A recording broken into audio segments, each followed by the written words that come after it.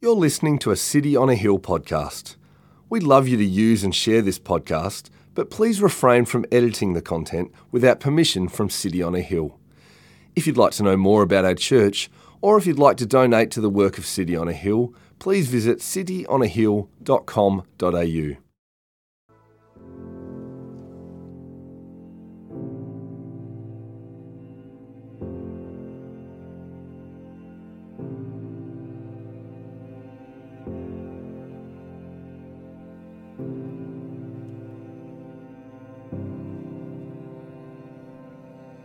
Now, who is there to harm you if you are zealous for what is good? But even if you should suffer for righteousness' sake, you will be blessed. Have no fear of them, nor be troubled, but in your hearts honour Christ the Lord as holy, always being prepared to make a defence to anyone who asks you for a reason for the hope that is in you. Yet do it with gentleness and respect, having a good conscience, so that, when you are slandered, those who revile your good behaviour in Christ may be put to shame. For it is better to suffer for doing good, if that should be God's will, than for doing evil. For Christ also suffered, once for sins, the righteous for the unrighteous, that he might bring us to God, being put to death in the flesh, but made alive in the Spirit, in which he went and proclaimed to the spirits in prison, because they formerly did not obey, when God's patience waited in the days of Noah, while the ark was being prepared, in which a few, that is, 8 persons, were brought safely through water. Baptism, which corresponds to this, now saves you, not as a removal of dirt from the body, but as an appeal to God for a good conscience, through the resurrection of Jesus Christ, who has gone into heaven and is at the right hand of God, with angels, authorities, and powers having been subjected to him.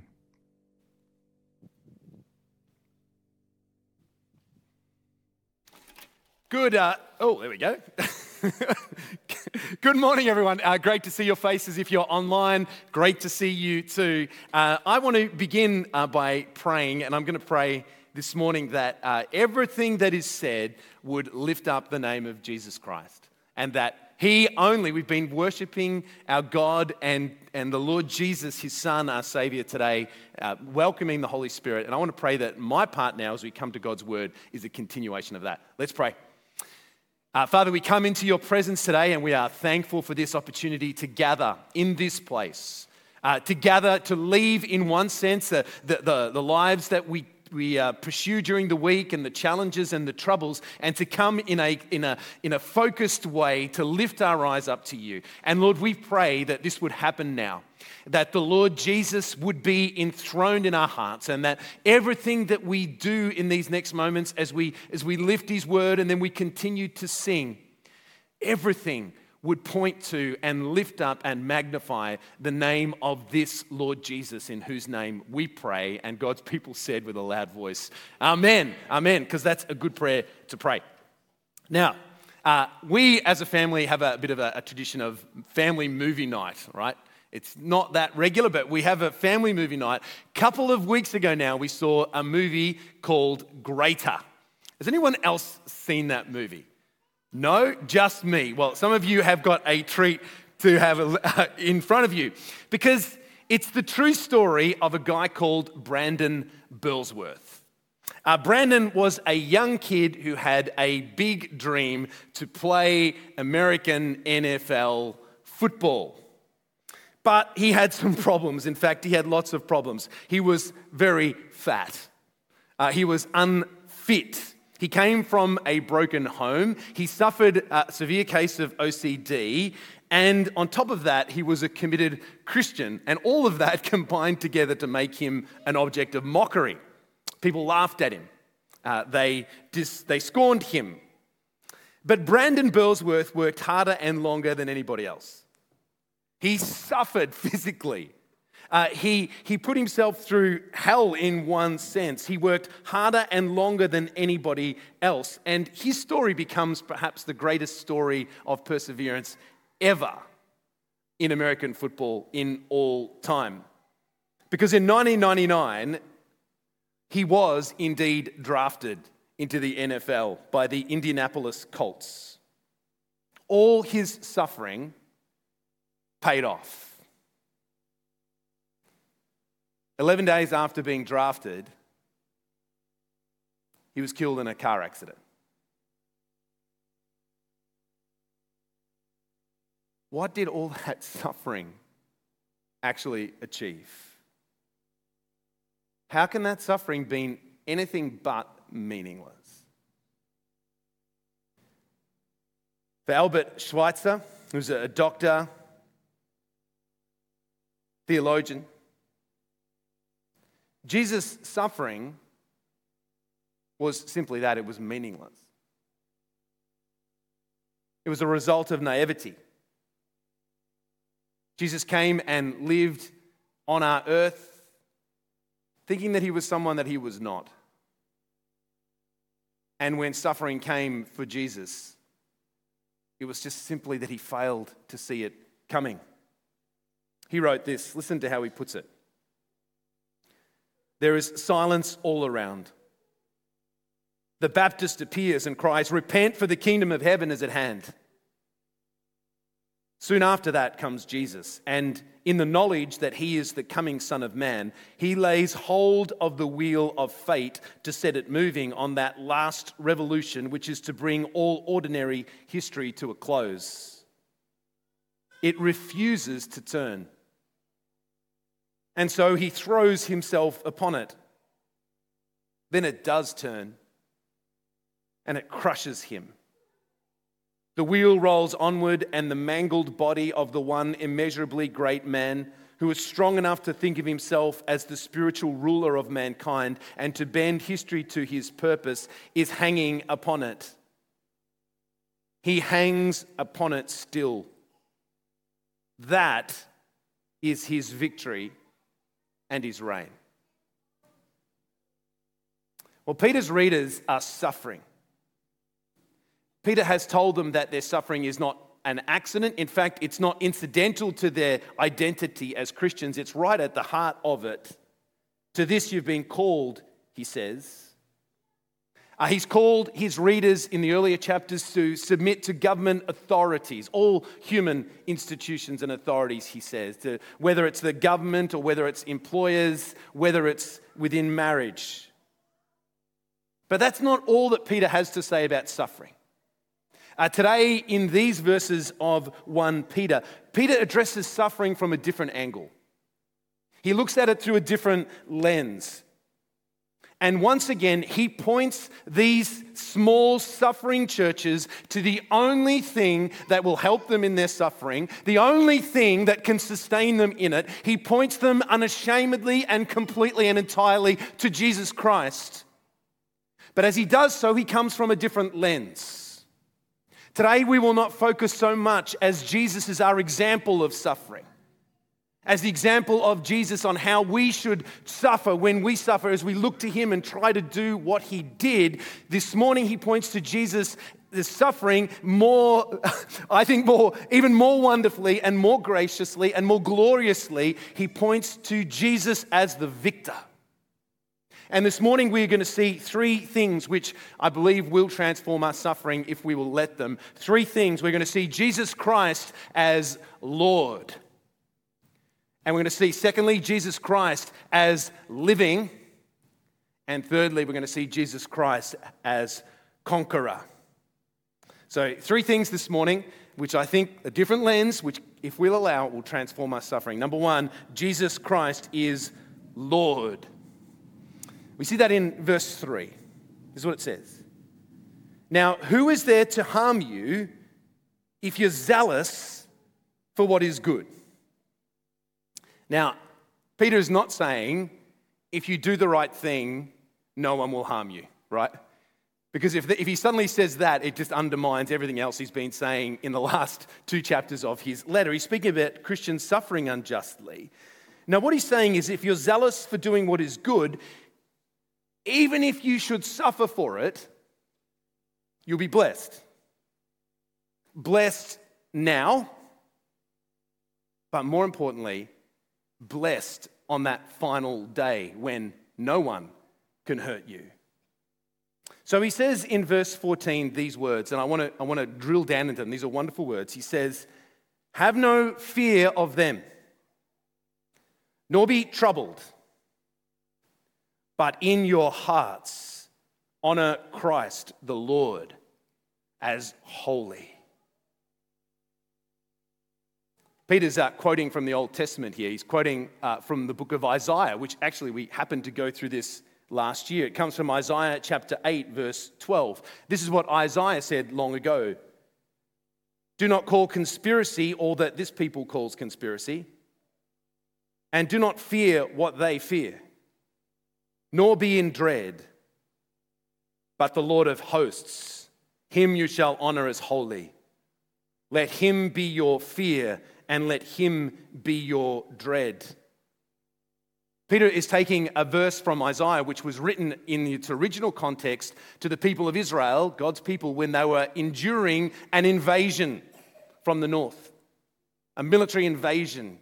He's writing to them maybe in a little bit similar to what Ukraine is experiencing at the moment. Armies were pushing into their territory and there was great fear. And that was the original context. Peter quotes from that and he applies it to these little suffering churches and these suffering Christians, and he says the same thing, except in verse 15, in the original it said, "You shall set apart the Lord of hosts." That's Yahweh Shevaot in Hebrew. It's the God of armies, Yahweh. "Him you shall see as holy." Don't fear these things. And Peter lifts it out and he says, and verse 15, "But in your hearts honor Christ the Lord as holy." Other translations say, reverence Christ in your heart. Set aside Christ as Lord in your hearts.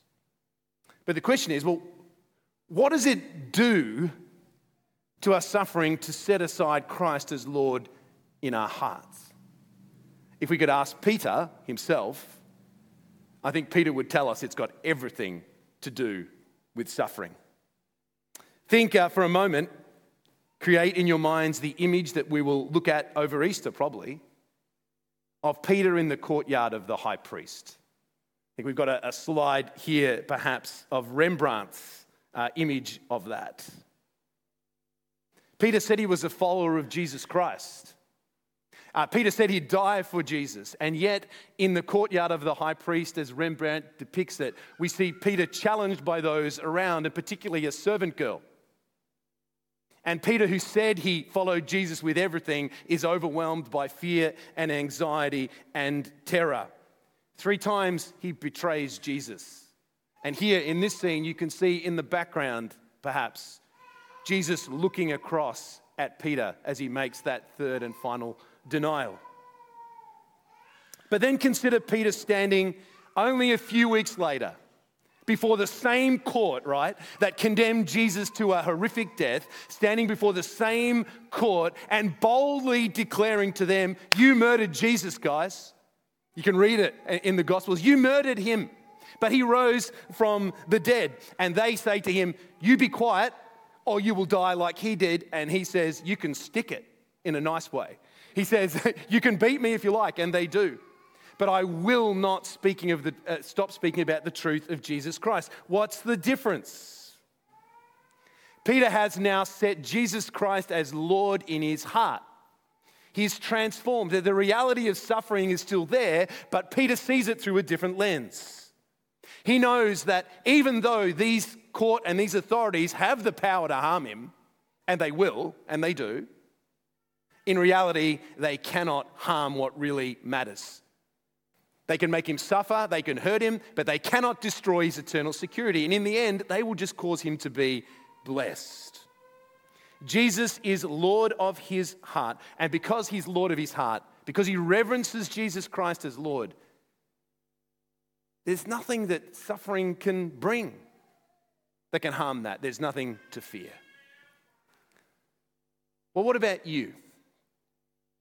What about you personally as you relate to suffering?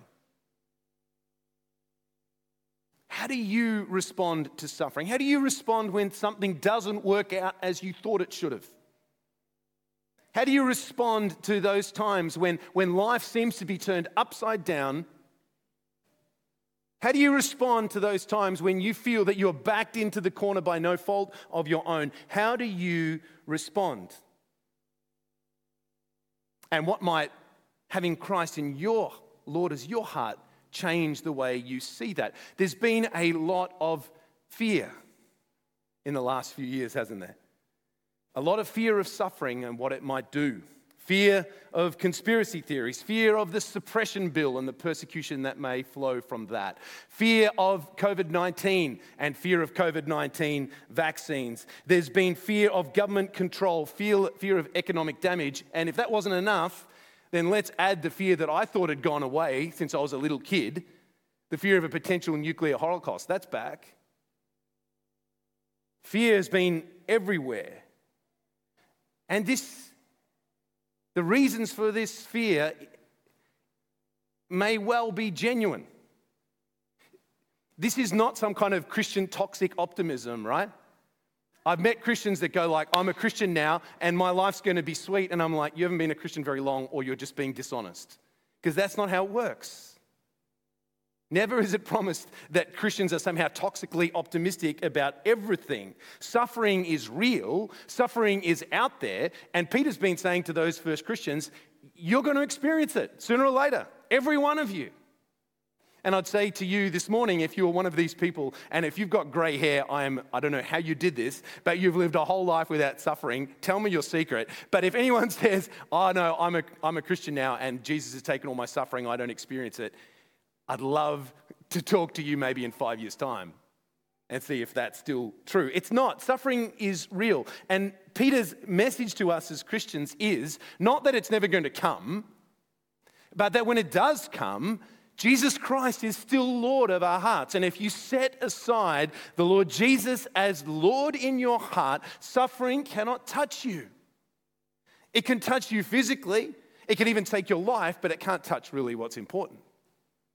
Because Jesus Christ is still Lord, whether you suffer or whether you don't. That's one reason that we sing and we set aside Christ as Lord to remind ourselves He is Lord. That's the first thing. The first different lens as we look at. Jesus Christ is Lord. Set aside Him in your heart as Lord. Reverence Him. Now, secondly, as you suffer, Peter says, remember Jesus Christ, risen from the dead. Remember Jesus Christ, risen from the dead. Verse 15. This follows on immediately from what Peter's just said. Always being prepared to make a defense to anyone who asks you for a reason for the hope that is in you, yet do it with gentleness and respect. Peter says, as we set apart Jesus Christ as Lord in our hearts, as we reverence Him, we need to be prepared to give to everyone who asks us a reason for the hope that we have. Now, this verse can be quite scary, can't it? We hear Peter say, in giving a reason, the word in Greek is apologia.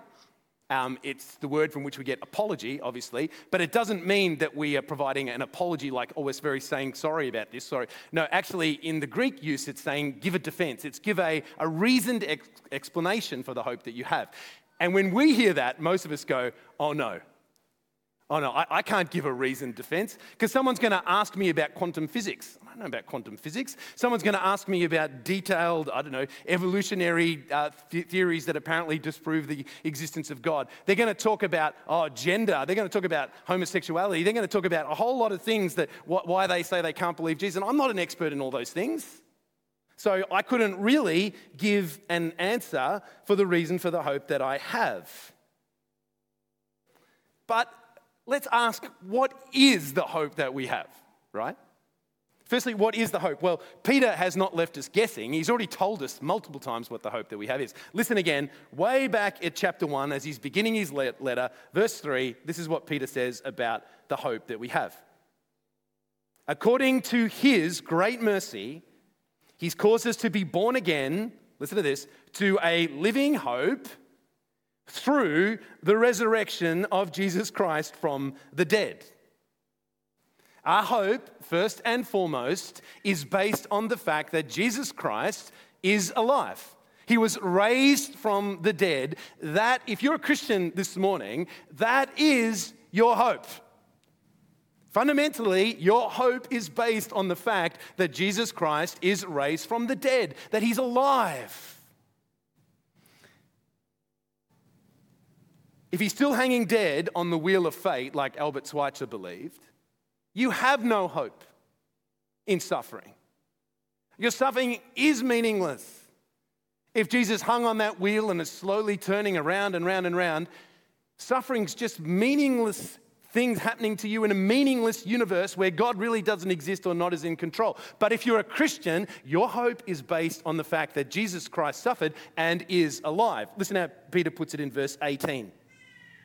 For Christ also suffered once for sins, the righteous for the unrighteous, that he might bring us to God, being put to death in the flesh, but made alive in the Spirit. What Peter is saying here, he's speaking about Jesus suffering in our place and dying on the cross for our sins, as he has done many times already in this letter of 1 Peter. This is what we call in theological language the substitutionary atonement. Jesus substitutes into our place. He dies for our sin on the cross. He is put to death. But Peter doesn't stop there. His focus there, he's put to death in the flesh, but made alive in the Spirit. This is our hope in suffering. Jesus is alive. Now, I am way more knowledgeable about Christian apologetics than I was when I was a new believer. When I was a new believer, I was 17. I really didn't have any idea about the big issues of the Christian faith. I didn't have convincing answers to anyone who might ask me. Since then, I've gone to Bible college. I've done a subject on apologetics. I've written essays. I know a whole lot more about Christian apologetics. But I'll tell you something. Never has my reason for the hope that I have been more compelling than when I was a new Christian. Why is that? I've got all this extra information, but my actual day-to-day interactions with people when they ask me for the hope that I have was much more powerful then. I'll tell you why. There was an old Hillsong chorus in the early 90s. I don't think it was from a great song, but it was a good words. It said this, very theologically profound. Death could not hold him down. He is alive. Right? That was the kind of over and over chorus thing. But in my mind, that song would go around my mind. It would sit in my heart. And as I would be peeking over and over in those years, I would say, death couldn't hold him down. He's alive. And I hope I shared it respectfully, as Peter says. I hope I shared it in a way that was gentle, as Peter tells us to. But when someone says, Andrew, what's the reason for the hope that you have? I'm like, Jesus is alive. He's alive. And that changed everything for me. And I'd just chat and talk with people and they'd have all these big questions. I'm like, look, I don't really know the answers to those big questions, but I do know Jesus is alive. How do you know that? Because I've experienced it. Yes, I've looked at the evidence, but I've experienced the fact that Jesus is alive. And there was one wonderful occasion I lived next to a Buddhist guy, right? And he used to bug me. He'd bug me over and over about all these questions about nirvana and stuff. I had no idea what Buddhists believed at that point. And he'd talk to me about these things and he'd come in and sometimes used to pretend I wasn't in my room when he'd knock because I just don't want another long, detailed discussion about something that I can't answer right now. And then one Easter, he came back and he said, I've become a Christian. I was like, you what? And he said, yeah, I'm a Christian. And how did that happen? And he said, well, I just suddenly looked at the evidence of the resurrection and you've been speaking to me all this time and I'm feeling guilty. And I've become a Christian. That guy's in ministry today. And it wasn't because I answered all his incredible apologetic arguments. It was because I was speaking to him about the hope that I had in Jesus Christ. Others were speaking to him and he was reading and investigating. God was working in his heart. I couldn't see it. And my part was simply to share the hope of Jesus Christ resurrected. Now, let me tell you something. Every single Christian can do that. You may not have all the answers. No one does. There are really good and deep and difficult questions which people ask, and there are people out there who do have very compelling ways of thinking these things through. You might not be that, but if you're a Christian, you know that Jesus is alive, and you can share that truth, and I think that's actually all that Peter's asking you to do. Give a reason for the hope that you have, and your hope is that Jesus is indeed alive. But what happens when that living hope burns low? What happens when you struggle to feel the reality of that hope? What happens then? A few years ago, I remember walking with a non-Christian guy who had lots of questions about the Christian faith.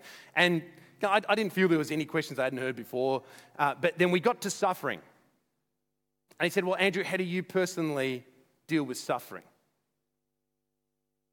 And I was talking about that very question of suffering, and I was tempted to go like, Jesus is alive, I've got hope, and I'm really, I'm pushing forward in that hope, and Jesus Christ is alive, and that's how I handle suffering. But in that moment, I was struggling. And I said to him this, I said like, look, I don't doubt that Jesus is alive, that God is God, but right now I do doubt if he's good. And you might say, what a terrible witness for a pastor to make. But I was being honest. It was true. I didn't doubt God existed and Jesus was alive, but I doubted that he was being good to me right then. Now, I'm not encouraging you to share your faith in that way. That's not, I don't think, a compelling presentation of the wonderful beauty and relevance and truth of Jesus Christ in the gospel. But I do think that we need to be honest. And we need to share what's really going on. But that said, we shouldn't stay there. And if your hope is burned low, and if you think, I can't be bothered telling anybody in my workplace or my family, they ask me about the hope that I have, and I kind of dodge the question, I don't really want to go there. If that is you, you shouldn't stay there. God doesn't want you to stay there.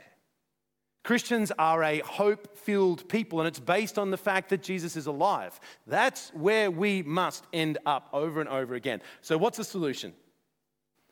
John Piper, he puts it like this in talking about this passage. We go to the Word because we are so desperately needy. Get an amen for that. Our own hope wanes. We have fears that need to be overcome by the promises of God. We have doubts that need to be answered. The fight of faith is waged on our knees with the sword of the Spirit, the Word of God, and prayer. What Piper is saying, when our own hope wanes, we don't try and manufacture something. We don't just try and get a bit of an emotion happening. We get on our knees and we fight with the weapons that God has given us. The weapons of our hope, the word, prayer, worship together. We might add some of the Christian disciplines like fasting, like pressing in concentrated study. We do those things, and we do them not to try and manufacture a feeling. We do them because we want to encounter again the living power of the resurrected Christ coming down into our lives, setting us on fire again. So that when someone asks, what's the reason for the hope that you have? We say, I have a sure hope in Jesus Christ, and this is my reasons for it. See what I'm saying? So if this morning you struggle with that, don't be depressed, don't give up. Press once again to the only one who is your hope and can again ignite the embers of your heart, Jesus Christ, and him crucified, and Peter says, resurrected. Jesus Christ is not only Lord, Jesus Christ is alive. Now, thirdly and finally, Jesus Christ has conquered. He's conquered. Now, these next verses that in Peter's letter are notoriously difficult to understand. Martin Luther, the great theologian, commentator, all-round good guy, he said of these verses, a wonderful text is this, and a more obscure passage perhaps than any other in the New Testament, so that I don't really know for a certainty just what Peter means. Now, Martin Luther may have struggled, but I've got good news for you, church. Your gospel community leader has all of the answers. And so this week, as you go to gospel community, you make sure you put them on the spot. They've got the answers that you need. But look, let's read it, because Peter wrote it he wrote it to suffering Christians. He wrote it because they needed it. And just because some of the details are obscure, and they are, it doesn't mean that the big message is not clear, because it is. So let's look at these verses together in verse 18. This is what Peter says. Being put to death in the flesh, but made alive in the spirit. Now this, in which he went and proclaimed to the spirits in prison, because they formerly did not obey, when God's patience waited in the days of Noah, while the ark was being prepared, in which a few, that is 8 persons, were brought safely through water. So the questions that we want to ask is, so hang on, where did Jesus go? When did he go? And who did he preach to?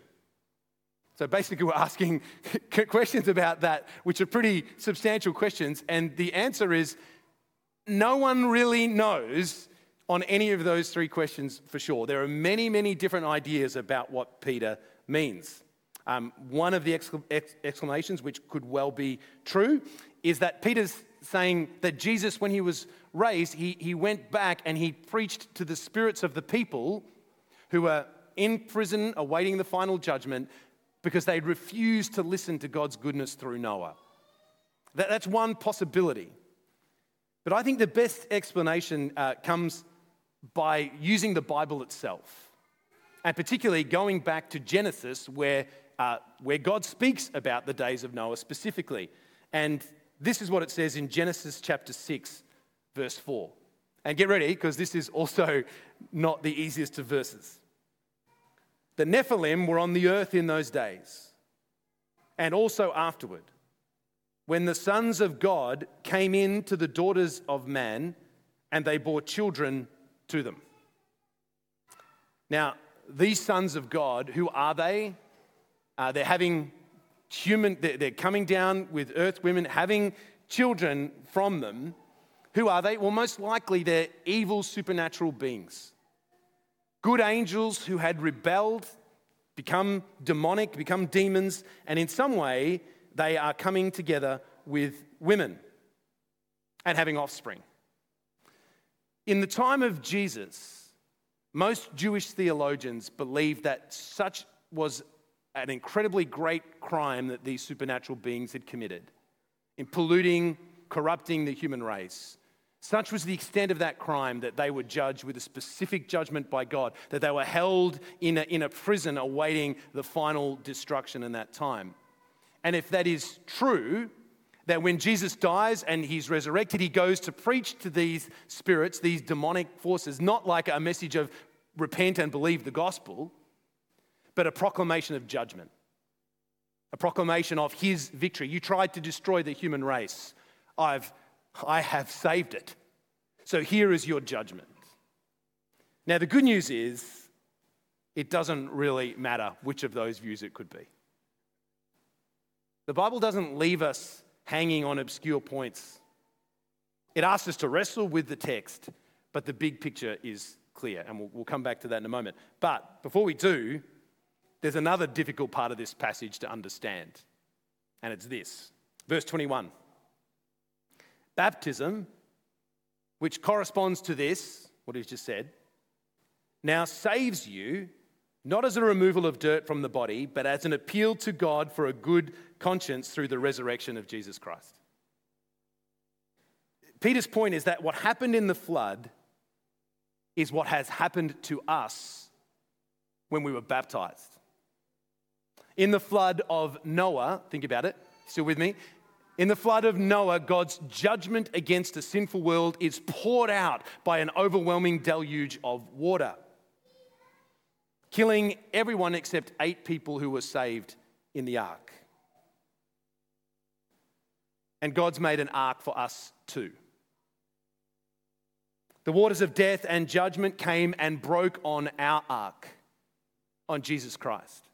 On the cross, The waters of judgment poured onto Jesus, and then in the tomb they poured over Jesus. But in baptism, when we are united into his death, and early Christian church baptism was in the waters, it was full immersion. As you were immersed in that water, you were joined together with Christ as the waters of God's judgment poured out over him. And then you weren't left there, because Jesus Christ was raised after bearing our sins. And Peter's point is, if you are united with Christ, you are buried in his death, and you are raised again in his life. The ark has saved you.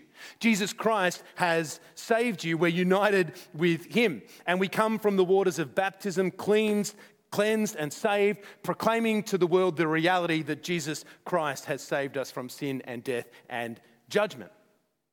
Baptism is a big deal, which is why if you haven't been baptized, you should be. And there's an opportunity this Easter. But as I said, this is not the main point. The fact that Jesus preaches to spirits in prison, the fact that baptism is so significant are actually not the main points. The main point is that Jesus Christ is Lord of all, and he has conquered. That is the main point. If you read through this text, you'll see how it ends in verse 22. Jesus has gone into heaven and is at the right hand of God with angels, authorities, and powers having been subjected to him. Did you hear that? Jesus Christ has conquered. If you've been journeying through this letter with 1 Peter, you'll know that word be subject to has come up a lot. Be subject to. Peter's been saying, Christians, be subject to the political authorities, be subject to your bosses, be subject to within your family relationship of marriage. Now, Peter says, all authorities in heaven and on earth, supernatural authorities, are subject to Jesus Christ who has conquered. Do you get the idea? Jesus stands like a general on the battlefield who has conquered everything. He looks at it, he surveys all of his triumph, and he sees suffering there cowering, chained. And he sees suffering there, and he allows it to go on its chain for a little while, but only to impact his people in a way that will test them and refine them and bring them more glory in the end. Suffering is there, awaiting the final judgment, the final kick, the final extinction. Jesus Christ has conquered. Hear those words, verse 22 again. He's gone into heaven and is at the right hand of God with angels, authorities, and powers having been subject to him. If you're suffering, Christian, your and my final hope is that Jesus Christ is not just dead, he's not just raised, he is conquered, and he has conquered, and he will conquer, and eventually all things will indeed be subject to him. Do you hear that if you suffer this morning? Jesus Christ has conquered. Well, let me conclude. At the end of the day, we don't have easy answers about suffering.